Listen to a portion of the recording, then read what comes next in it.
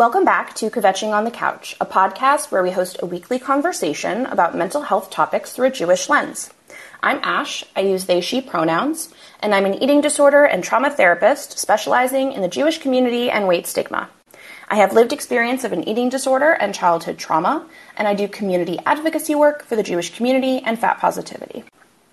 And I'm Laura. I use she, her pronouns, and I'm a mental health and suicide prevention advisor to high schools with a professional background in special education and equity work. My personal background is in fighting anti-Semitism, advocating for fat and body liberation, and eating disorder and addiction recovery through the lens of my personal experience. Let's roll the intro. Soft and cozy, space to unwind, place to heal and rest your mind, somewhere between Brooklyn and the moon, quenching under the couch. Today, in honor of our 18th episode recording, we will be talking about Jewish joy. In Jewish tradition, Chai represents life, and we thought that this would be a great time to focus on Jewish joy. And we're so excited to be joined by our guest today, Karen Cinnamon of Your Jewish Life. We know that she'll be providing tons of insight on the subject, and we can't wait on ASAP. As a reminder, if you are listening live and there is a topic we're speaking on that resonates with you, please feel free to request to hop on the show with us. And a content warning, even though we'll be talking about Jewish joy today, we may end up discussing some triggering information, so please be cognizant of your well-being and take breaks if you need them. As always, please remember that this podcast does not take the place of medical or mental health care from a clinician or provider. Reach out to professionals if you need support. Before we bring Karen on, I just wanted to check in. How you doing, Ash? I'm doing all right. Current events are weighing somewhat heavy on me, but personally, I'm doing okay. My partner's away, so I've been kind of manning the house by myself, which has been kind of a lot, but, he's coming back today, so What about you? I'm glad you'll have that company back. Things are hectic over here, honestly. Hectic at work. The news cycle weighing very heavily on me for personal reasons, but it's also related to the work that I do. So just personally and professionally, lots going on, lots of family stuff, and the joys of planning a wedding, which Karen, I will say, has been just very, very helpful with immediately. No regrets about joining her community for Jewish brides and about Jewish weddings. So I'm sure we'll get to chat about that today. I'll go ahead and introduce Karen, and then we can bring her on. Karen Cinnamon has been dubbed the Oprah of Jewish joy and the Queen of Jewish positivity. As the founder of Your Jewish Life, the premier podcast, Instagram account, and weekly newsletter for Jewish and Jewish millennials, Karen reaches and positively impacts over 1 million users every week. Additionally, she's the founder of Smashing Life, the fastest growing community for Jewish women in the world, and Smashing the Glass, the world's biggest Jewish wedding platform.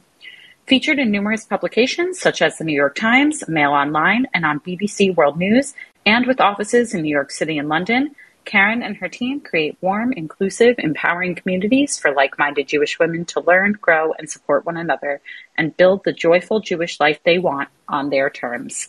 Welcome, Karen. Hey, Ash and Laura, this is so fun. I'm delighted to be here. We're so glad to have you on. Yeah, thank you for giving us your time. We know you're very, very busy, so. This is honestly such an honor, and I just, I'm sure we'll get into it, but because we shared such an incredible experience together a few months ago, just even having this touch point a few months later is so thrilling. I'm so happy to be here. Yeah, absolutely. Obviously, I do hope that we get into, how we met and some of the stuff that you and Laura have talked about around wedding planning, because I think both of those are really great examples of Jewish joy. And also, we like to ask our guests as a lead-in question, how did you get into this kind of work? And in your case, Karen, doing Jewish wedding life, doing Jewish joy, how did you come to that? Well, it certainly wasn't part of the plan, as most kind of big things in life never are. What happened was, so my background career-wise is design and branding. I ran my own design and branding identity company, and I was engaged to be married in my late 30s, really excited. Couldn't wait to sort of get stuck in and get planning a wonderful Jewish wedding. But there was nothing around me that spoke to me as a modern Jewish woman. I felt very excluded from the mainstream wedding industry. There was nothing kind of in the Jewish spaces that really spoke to me. This is back in 2012, 2013. And so just after I got married, I happened to be soon on maternity leave. And I thought, I'm going to fill that gap that I felt was missing when I was planning my wedding on maternity leave, keep my brain ticking on maternity leave. And I started Smashing the Glass, which was basically the wedding blog, Instagram account, YouTube channel that I wish I'd had access to when I was wedding planning.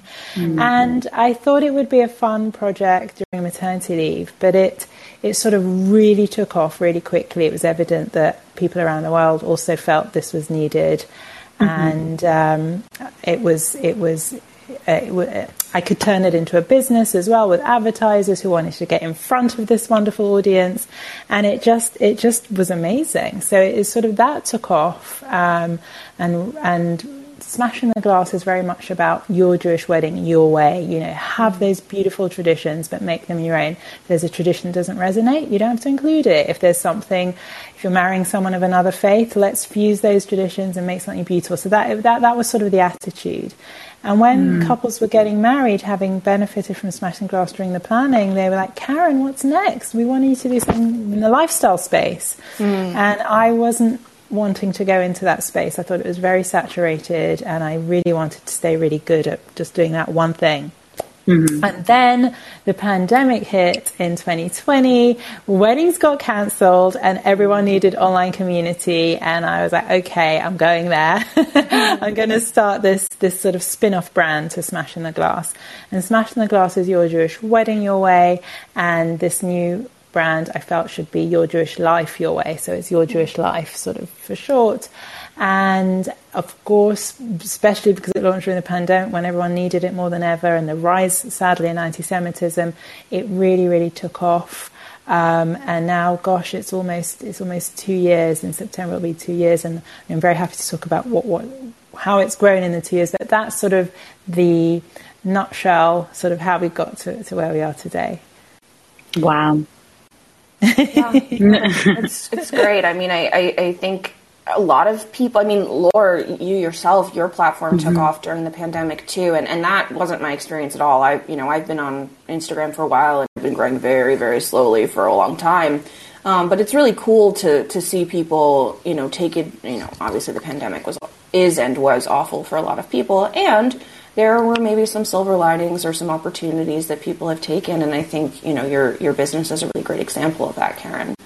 It was just about sort of thinking, hang on a sec, pushing out a wedding platform is, yes, what we did do with Smashing the Glass was help all those desperate couples who were having postponements, and what do we do, and how that was a real need.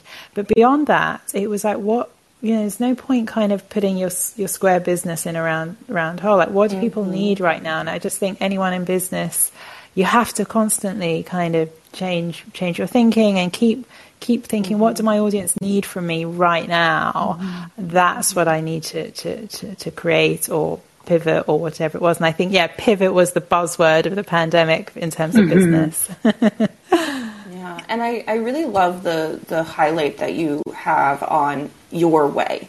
Your wedding your way, your Jewish life your way.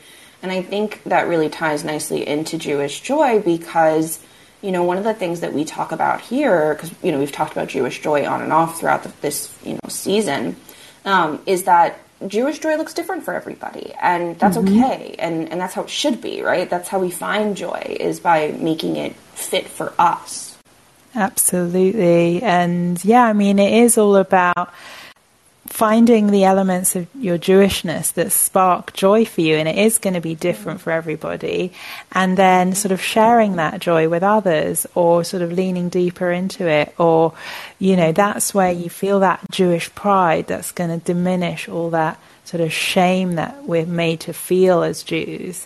And that's why it's just so powerful. And yeah, it wasn't until I started the Your Jewish Life, Your Way platform that I realized what I've been doing all along with Smashing the Glass was Jewish joy. And I was like, well, I'm in the lifestyle space, I was about the joy. And I was like, oh my goodness, but actually I've been doing it since I started, because that's what Jewish weddings are. Yeah, it was a real epiphany moment. Right. And I will say, you know, just as somebody who is, I guess, on the inside now of Karen's community, Smashing the Glass, and like accessing those resources, and the way that you do engage with your community outside of your public spaces like Instagram and TikTok, but in, you know, the Facebook groups that you run and manage, you're doing much more than like universal messaging. That even the way you've designed the experience of being a member of one of your communities is it's appealing to people who are planning a Jewish wedding that is more religious in nature, where two Jews are getting married. There's information on gay weddings, on interfaith weddings, that to incorporate Jewish tradition and Jewish meaning in whatever way works for you as a couple, whatever feels true for the couple. I found that really beautiful, and I see it reflected across all of your platforms and all of the spaces that you're in and that you run. And it was something that was, you know, frankly, very much what I was looking for as someone who is marrying a non-Jew, but has very strong feelings about Jewish tradition and the ways I uphold it and what that means to me, and has a partner who wants to help me uphold it, but doesn't necessarily have the foundation to know where to start. So I just think that I just wanted to name that, you know, I think that you do this in a way that taps into the inherent connection that we all have to Jewish joy before we necessarily understand it or have named it for ourselves. I think that's a very cool thing that's frankly very unique to what you're doing. Oh, thank you. I mean, it's inclusivity is joy. You know, there's nothing joyful about saying, well, you can be part of this, but you can't because you're doing, you know, it's about embracing. And again, it's the your way. Like, who am I to disrespect your choice? You know, it's beautiful. It's wonderful. Let's make it amazing, and let's make it as Jewish as you want it to be, as not Jewish as you want it to be. It's okay. You know, it's more another sort of thing that I've coined since I've started Smashing the Glass many, many years ago, never mind since the Your Jewish Life days, is all my platforms are no judgment zones, because there's too much judgment around, unfortunately, within Jewish spaces. And I think, I'm sure maybe it sounds like, correct me if I'm wrong, but it sounds like you choosing to marry a non-Jewish partner, you maybe were concerned in case there would be any judgment, or maybe I'm saying something that's not true, but from what you're saying, like, and that just shouldn't, you know, there are spaces that make people feel like that. And from the very beginning, when I started Smashing the Glass, one of the most important thing, one of the things I definitely wanted to do was to create a space on the website that was specifically for interfaith Jewish weddings, because I saw a lot of my friends having trying to plan mixed faith weddings, and they literally had no blueprint of a ceremony or anything. And I wanted to make sure that there was like real weddings that you could, you know, look and see how someone did it, you know, and you just want to see what's possible and then do it your way. So it's always been there from sort of day one to, it's like at the end of the day, it's just about making it a really helpful, beneficial resource to every Jewish person planning a wedding, or non-Jewish person planning a non-Jewish person marrying a Jew. Also, that's supposed to be very helpful for them. So I think inclusivity is Jewish joy, isn't it?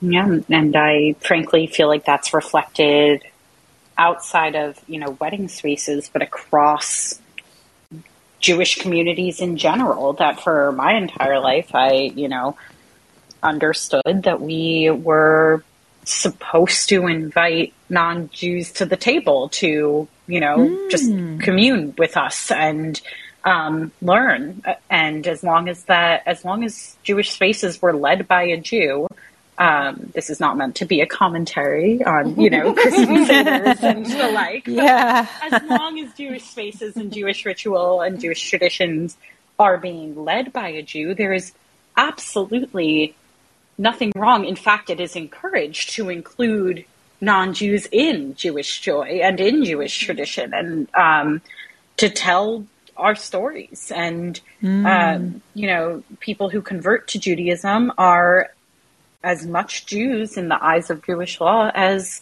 someone born into Judaism. And I think it's another way of inclusivity, though there's definitely conversations to be had about, different ways to enter the Jewish community and different beliefs that people hold. But this isn't that space. But I just think that it's very, very cool to me to see that inclusivity reflected as a Jewish ideal, I would say. Yeah. No, I definitely thought it was so needed when I launched Smashing the Glass back in 2013, to have, to have that inclusivity element. And besides, just even for Jewish couples, there was just nothing, there was something or other in the mainstream, but I certainly didn't feel there was enough. I never thought to think about having a beautifully designed ketubah because I didn't know it was possible. I didn't think I could smash a glass as well as my partner because I didn't know it was possible. So it's you have to see it sometimes to know what's possible, and that's again what I'm trying to do. And then it kind of spills over even wider with a lifestyle brand as well, Your Jewish Life. Absolutely. And I mean, I know we are coming up on Shavuot as a holiday this weekend, and I'm someone who very much engages with Jewish joy through food as a method of accessing just tradition and feeling and tapping into different pieces of Jewish joy. There's inherent joy for me in making, traditional foods that my grandmother made, that my great grandmother made, that, they made in that kitchen where my grandmother taught me to make it. Like, there is so much joy in that. I think it's so beautiful. Yes. And Shavuot is, for anyone who doesn't know, a holiday on which we engage with Jewish joy through eating a lot of dairy, which is a funny one because a lot of Jews are lactose intolerant. So I do think that's quite funny. But yeah, no, a lot of Jewish joy coming my way this weekend through cheese boards and cheesecake. I'm very excited. Yeah, I mean, on our Instagram account, it can be mistaken sometimes for a food account because so many of our posts are around food. Definitely Jewish joy and food, absolutely. But yeah, there's so many ways to experience Jewish joy. In fact, I just created a little list called 30 ideas for Jewish joy, because there's just so many different things. It's so much about the values. It's about the home. It's about the books on your bookshelf, and they don't have to be what you consider, the old musty Jewish books. It could be like an amazing Ottolenghi cookbook or some, really witty novel with a Jewish character that you resonate with. It doesn't. Again, it's your way, but there's just so many different ways. Tzedakah, values. Listening to this podcast, today. Listening to your podcast. Yeah, hopefully, yeah. So many ways. And it does, unfortunately, in this day and age, the Jewish joy sometimes gets drowned out by all the tension and sadness and difficult stories in the Jewish news, so that's why we try to really shine the Jewish joy light. Absolutely. And I think there can also be, as we've seen, kind of a stifling of Jewish joy in the current climate, that sometimes Jews just expressing Jewish joy is seen as a radical or political act or a statement. Right. A statement. Yes, yes. And it isn't.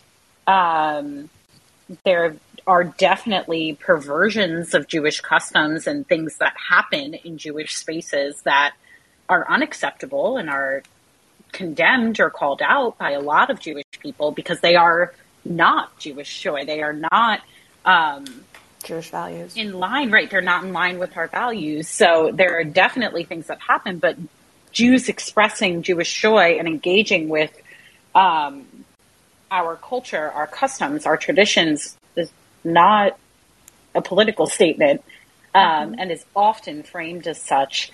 And I think in a sense, just historically and in the present climate, we can view Jewish joy as a form of resistance. And I'd love for us to hear anything that comes up for you on that, Karen. First of all, I absolutely love that. I'm actually writing it down. I'm going to quote you. View Jewish joy as a form of resistance because, I'm so immersed in it that I don't think of it, I don't think of it sometimes quite as clearly as that. And I love that. And I mean, what you're saying, and, I say it in a different way, but it's exactly what you're saying, which is, for thousands of years, we've been urged to diminish our Jewishness in non-Jewish spaces. We've been conditioned not to show Jewish pride, as you say. It's, head down, let's get on with it, let's fit in and all this. Right. And well, it's a survival mechanism, yeah. It's a survival mechanism. It's the way we've been made to feel, the shame around it, changing our surnames to fit in, disguising, simple story that I didn't think about till I'd done it. The irony of it was, about, when was it? It must have been about a year or so ago. I live in London, very tolerant city considering, for Jews. I feel very comfortable here. The area where I live is not a Jewish area, but plenty of Jews. And I had to make a 10-15 minute walk across my town to another part of town where we were doing a photo shoot for Hanukkah. And I was going to be in this photo shoot, and I was wearing an ugly Hanukkah jumper.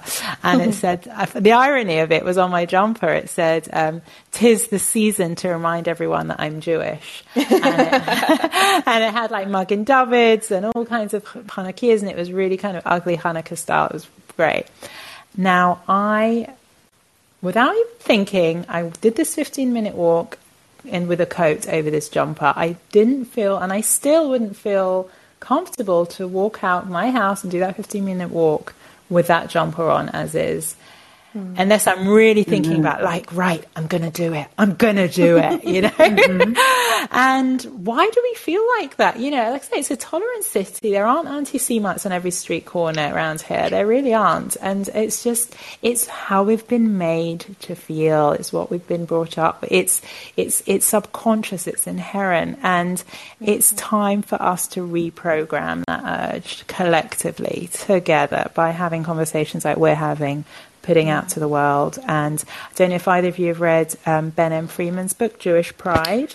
Well, I encourage you to read it if you haven't. That quote that you love from Lore, yeah. I'm pretty sure it originated from Ben's episode that we did. Oh, I must listen to it. We did. We did converse. We definitely did talk about just being able to be in this space and have a conversation about Jewish life and Jewish pride was a form of resistance, was the gist of the quote. But yeah, we did have a wonderful conversation on intergenerational trauma with Ben. Yeah, and it's a great episode. It's and things like Jewish weddings, it's very natural to us to sort of celebrate and to dance and to, it's an occasion that many families look forward to from the birth of their children. And it's just like, that is not not the word I was going to say was sort of, that's allowed, that kind of Jewish joy is allowed. Do you know what I mean? Because it's like, it's safe, it's traditional, it's cultural, and it's the very height of Jewish joy. It doesn't get better for me than a horror at a Jewish wedding.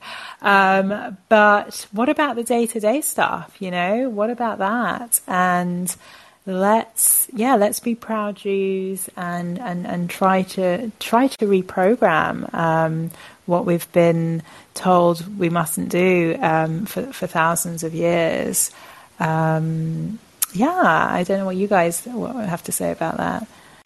Yeah, I mean, I think it's really interesting what you just brought up, sort of the differences between Jewish joy that is quote unquote acceptable by sort of the larger public and even by Jews themselves, because there's so much assimilation and shame and what's the word we were using a lot? It's not shame, denial.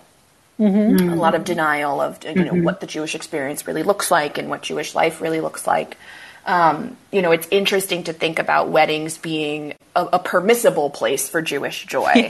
And it's so funny too, because even as I say that, I'm thinking of one of the most visceral examples of a Jewish wedding for me is Fiddler on the Roof. And that scene is one where they are attacked and their wedding is completely destroyed, obviously Fiddler on the Roof, it's such a good example of the Jewish experience, right? It's like this sadness, this mourning, but also this joy and the music and the bittersweetness of what it means to be Jewish. So I don't mean to tangent us, but it just popped into my head. No, it's in fact, that wedding scene is one I always refer to. It's so beautiful. Because in this day and age, often, as Law knows, Law's in my Brides Club, which is my private. So we've got the big platforms, and then we have a sort of smaller private community, which is I'm more able to help people individually. And inside that club, really get to get to know the brides and what they're going through. And a lot of the stuff is, family dramas or pressure to do something or other, or they can't decide between this venue and that venue, and this guest doesn't want to turn up, and that parent, these kind of issues. And I always... Not always, but I sometimes, every now and then, remind everyone about the Fiddler wedding, because it had no budget, it had no decor. Do you remember just the beautiful candles? Mm-hmm. I mean, it doesn't get more stunning than that. It had so many things it didn't have so many of the things that we stress about. Yet it had, that deep love between the couple, which I would say if you get to marry your soulmate by the end of the day, it's been the perfect day. Like nothing else matters. And it has the music, the traditions, the emotion, and it's just about reminding us of really what's important about a wedding. And I love that scene. It's absolutely epic, isn't it? It's defining. It's the music, though, isn't it? It's just and that when he sings Sunrise, Sunset. I mean, it's everything, isn't it? That is the song that my mother danced with her late father to at her wedding. So it holds a specific place in our hearts as a family. I'm trying to sit with how I'm feeling about Jewish weddings as just like a permissible space for Jewish joy, because I'm noticing in my own planning, like I'm noticing myself making considerations about who I trust to be in attendance and to bear witness to the joy of a hora. Or are you going to do the chairs? Yeah, we are. Much to my fiance's terrified. Like he's just sheer terror. He's like, just get chairs with arms on. Chairs with arms on, and the people that you nominate to lift, they mustn't be into alcohol. No heavy drinkers lifting, and those are my two top tips. That is our entire families, but I'm just noticing, like I had a conversation the other day just about someone else, and explained to a mutual friend of a person I've ultimately decided not to invite to my wedding that I don't feel I can trust this person to witness my Jewish joy and not make any jokes to other people after the fact outside of my wedding. I absolutely believe I could trust this person to behave at a wedding. but I care very much about not worrying about how our buy-in to our customs, to our traditions, and to our joy is perceived. I shouldn't have to worry about that. And in a room that will be comprised of half non-Jews, it is a consideration. Well, what I've seen, it's non-Jews love a Jewish wedding, and one thing I will say, there's a lot of, but one thing I will say is we have to bear in mind that these people might not know what's going on and they don't understand anything, and again, it comes back to that inclusivity number. And what I recommend, and again, I don't know if this pertains to this particular individual, but just what you're saying about half the guests not being Jewish, is creating a wedding program to put on every seat. Not a program, there you go. I love that. And you know what? Not only describing the traditions and what they mean and why you've both chosen to include them, I think is nice, but also like maybe you could write a little paragraph describing your fiance. He could write something, because there's always that's the other thing. Sometimes at a wedding, everyone knows normally just one of the couple, and you just kind of don't really get to know the other one till if they give a speech. That's why I wanted to give a speech, by the way, because I didn't want to be the mute bride that everyone says, "Oh, doesn't she look pretty?" But that's it. So, so little touches like that. Your how you met story, anything, make it fun. And have one of those on every seat, and it just makes it more inclusive.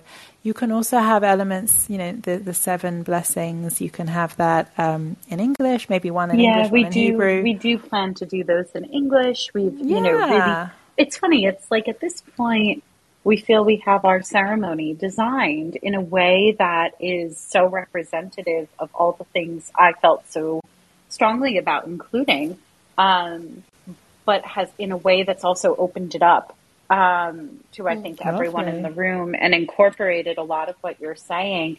And I find myself, I don't know if it's the presence of alcohol and me having trepidation as someone who doesn't drink.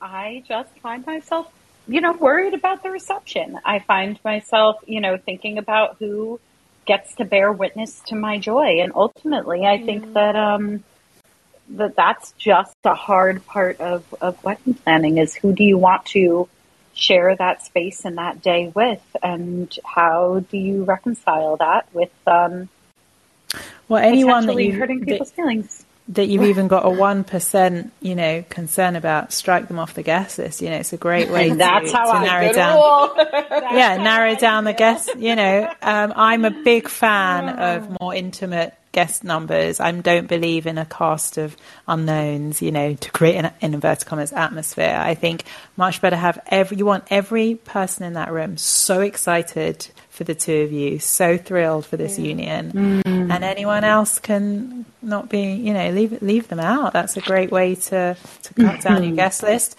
And sorry, I'm getting into wedding planning tip mode. But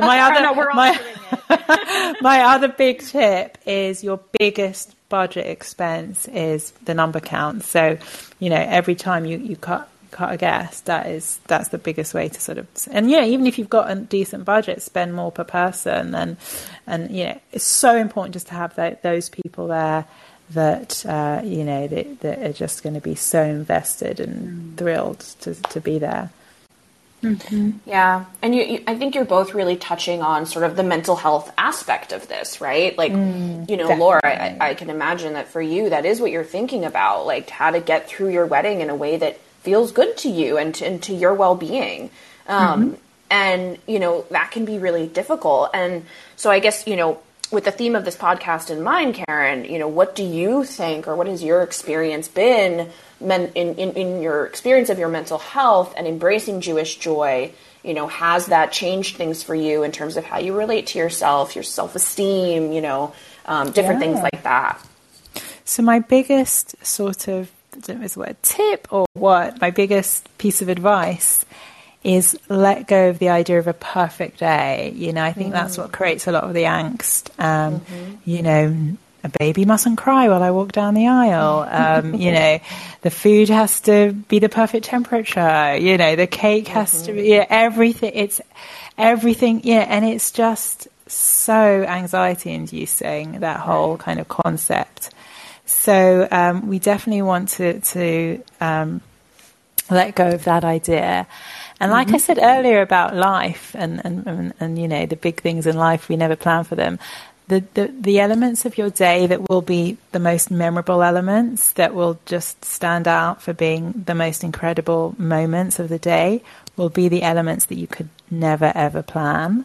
So, you know, you'll do what you'll do. You know, it'll be a momentary glance from someone, or so, you know, it'll be again something that you just couldn't even plan. And so it's just about doing your best in the planning stages and then letting go on the day to just you wake up in the morning and you tell yourself, I'm just living every moment of the day for what it is. And again, just savoring all that joy. There's so much to be joyful about. And what a shame if we let our, you know, negative thoughts creep in or anything like that. So, yeah, it's not easier said than done, though. Absolutely. Yes. Absolutely. So, Karen, you know, I want to be respectful of your time, and we are nearing sort of a wrap-up time. Oh, no, I want to spend all my time with you. Nothing else I just want comes to say, close. So I recently recorded with Karen to make an appearance on her Your Jewish Life podcast. And we had the same experience where we just were not ready. Our conversation definitely went longer than she probably had anticipated, and we weren't quite ready. And I just think it's very funny that that's happening again. And I think it just, you know, also is a testament to the energy that you bring to a space, Karen. And I'm just really thankful. Well, I'm glad you're sharing. With us right now. I'm glad this episode is focused on joy, because spoiler alert, my episode with Law, which hasn't come out yet, is the first episode where both my guest and myself were in tears, and you can really hear it. Oh, wow. She made me cry, like sobbing. Wow. And it was so emotional, and totally unplanned, of course. I'm just the interviewer, you know. So big emotions in a big way. That's never happened. Totally unprecedented. Yeah, it was amazing. I mean, to be in that sort of interviewer mode, professional, whatever, and to be made to, you know, strip it all away and just, wow, it was amazing. I can't wait for that episode comes out, I think in early August. Awesome. But yeah, let's keep. I've got a few more minutes. I want to keep chatting to you. Kind of clinging on to the, you know, being in the same room again together. That I don't want to let go of that. Well, that memory too quickly. Sure, we could pivot a little bit to that. You know, yeah, that was joy. That was joy. Exactly. We all met at the Tel Aviv Institute's lab. It's a Think Lab, basically. Yeah, Jews Talk Justice. The Jews Talk Justice Think Lab in Tel Aviv, and that's where I met you for the first time. I think that's where Laura met you for the first time as well. It was, yeah. Mm-hmm. And yeah, I feel like that whole experience was like the definition of Jewish joy in a lot of ways. Just being with each other, you know? Well, the connection was the joy, wasn't it? Just these people, like most of us had never met one another. We're all kind of doing such different things, but there's that common strand, and you don't realize till you actually meet people doing, you know, similar things to you, that how isolating it is what we're doing kind of each. And so just to be together and then to have this newfound network and just, and just to have the luxury of no distractions for 3 days from our families or whatever else, and just focus on each other and what we were learning. And obviously being in Israel, and we were treated to so many incredible experience. I mean, it was just a life. I don't know. I mean, I will never.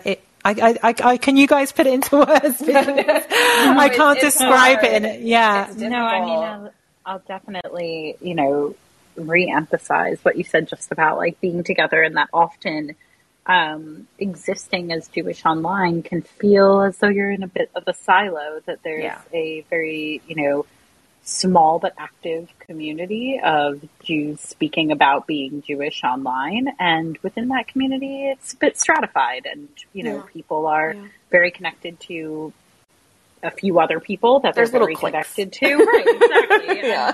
And there's nothing wrong with, finding people that you're more connected to within a larger group of people doing something that you have in common. Of course, there's nothing wrong with that, but it is, it can often feel hard for, Ash, you mentioned earlier that like my page, in a similar fashion to Karen's did, really grow in the pandemic and as a direct result of people looking for a certain thing that I was providing. And then when I made a pivot into the Jewish online space and decided to start speaking more about my experiences as a Jew online, I did feel very isolated. I felt like it was hard to make connections with other people who were already doing this work. And the Jews Talk Justice Lab in Tel Aviv was really the antithesis of that. And I don't know how many times Ash will hear me say this on this podcast, but like I have looked for Jewish community my entire life and not been successful in finding and establishing it for myself. And there were so many moments where like I found the way I showed up in that space to be very interesting because I am someone who really tries to embody the idea of like taking space and making space because I'm aware that it is my predisposition to take more space in a room or conversation. And I felt the opposite of that in that room. I was just taking it all in. I wasn't really contributing. I had thoughts, I had things to say. I think I spoke up in a group learning session once across You wrote the a days. lot down. I wrote like a mad woman. Like my hand was flying across the page, but I was just taking it in. And there are very few other experiences in my life where I've even been able to, but let alone chosen to, sat back and for me, it was community was an overwhelming piece of that. Understanding that everybody else in the room was connected to me in some way, and I haven't had that, and it was just a really incredible, beautiful. It's not to say that everyone in that room instantly became best friends in 3 days, and we all talk all of the time, every single day. It's like it's not like that, but there is something that was shared. Yeah, right. There's an experience that I don't know that can be replicated. And I agree with you. It cannot be replicated. It's very hard to describe the impact in a few words. It was just everything. It was everything. And my heart just feels full when I even think about it.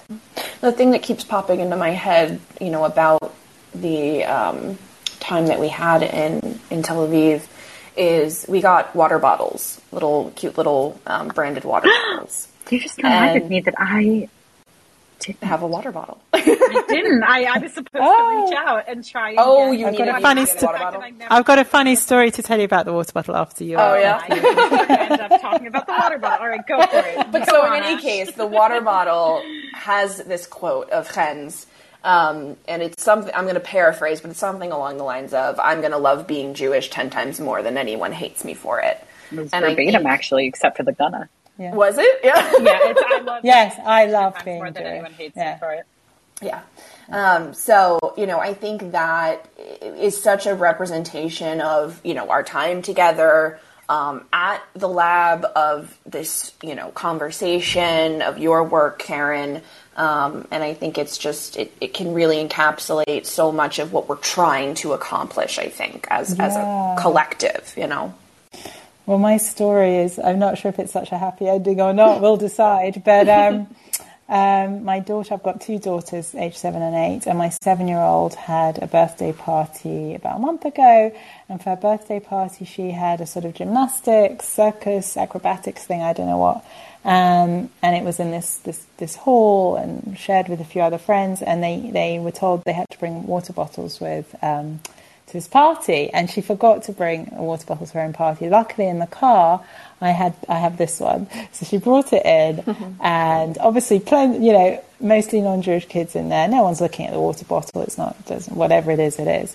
And then they do all their gymnastics and whatever else, and then they sit down to have the birthday tea, and she's having the water, and she's staring at the water bottle, and obviously she's that age where, they just want to read everything because they can suddenly, actually read properly. So she says in front of her friend, she says, "I love being Jewish." And I'm like, no, don't read the second part, because it's embarrassing, for kids to think that hate even comes in. It's too complicated a concept. And, I'm trying to raise really, really proud children, Jewish children. And I think I'm doing a great job. They are proud. They do speak out. They don't to their non-Jewish friends. And it's so heartwarming, because I think when I was growing up, I didn't have, I was already... There was already that subconscious shame, and you didn't talk about it, and it's just so wonderful to see them.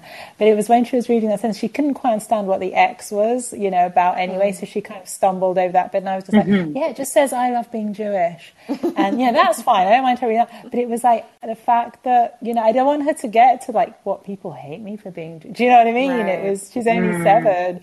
So that was a funny one. That was not necessarily a bottle for a 7-year-old.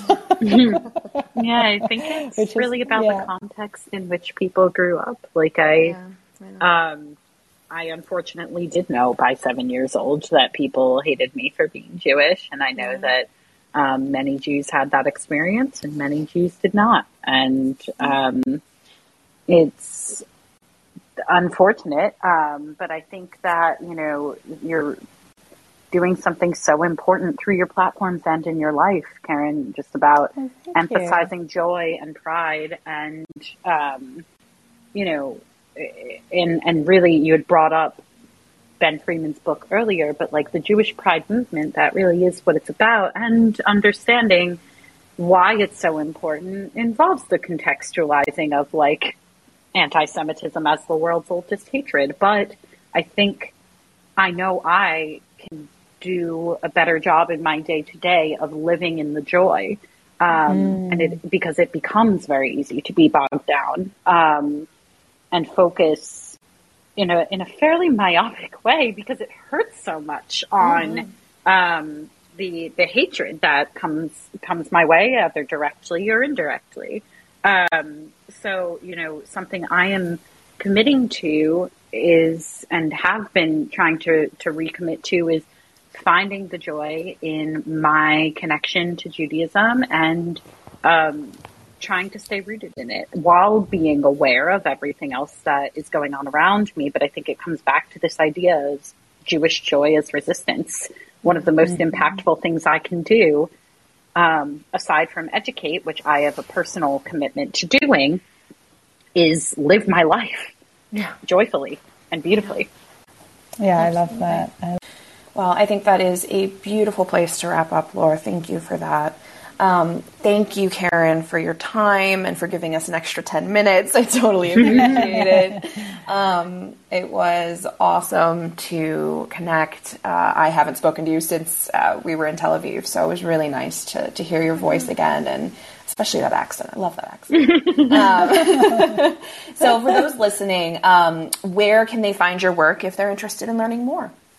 Sure. Well, I would love anyone who's listening to drop me a DM at Your Jewish Life on Instagram. I love conversations and getting to know people. And if people are thinking about Jewish joy and ideas, and they may be struggling how to get it into their daily lives, we've got a brand new sort of little checklist called 30 Ideas for Instant Jewish Joy, free checklist. So if you go to yourjewishlife.co/joy. We'll put it in the show notes as well. yourjewishlife.co/joy, and it's a cute little list that'll get you feeling Jewish and proud all day, every day. And sorry, Karen, am I correct in saying that you also have an upcoming workshop on Jewish joy? Is that I do? It's actually this Sunday. So for anyone listening to it after June the 5th, 2022.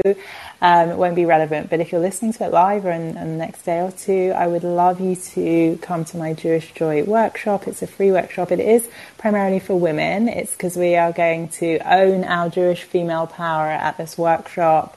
we are going to lean into the strong, resilient Jewish women that we were born to be, and it's going to be incredible. Lots of music and uplifting and just fantastic. So that's happening this Sunday, and if you want to save your space, it's free, like I say. You just go to yourjewishlife.co/workshop, and I'd love to see you there. Amazing. Wonderful. Thank you so much again, Karen, for joining us today. You can find Karen, we'll add her handles to the show notes as well, but at Your Jewish Life and at Smashing the Glass for her wedding-specific community. Yes. Oh, thank you so much for having me. I feel I've certainly got a big smile on my face speaking to you too. So, I'm feeling all the Jewish joy. And like I say, my heart is full just thinking about our shared experiences, and this now on top. I'm just a very lucky girl. Yeah. As are we. Thank you again, Karen. Thank you. Yeah, have a beautiful rest of your day. All right. Well, thank you for joining us today on Kvetching on the Couch. As a reminder, we use this space to talk about difficult subjects, although today was a little more fun. And so it is of the utmost importance that you do at least one thing to take care of yourself today. And maybe that something can be Jewish joy. Yes, especially, keeping in mind that this was our Chai episode to life, L'chaim. Figure out what brings your life meaning and root yourself in that. We hope that you heard something that you'll take with you from today's episode. And next week, we'll be talking about Jewish intergenerational trauma again, because it is such an extensive subject, with Dr. Jen Wolkin.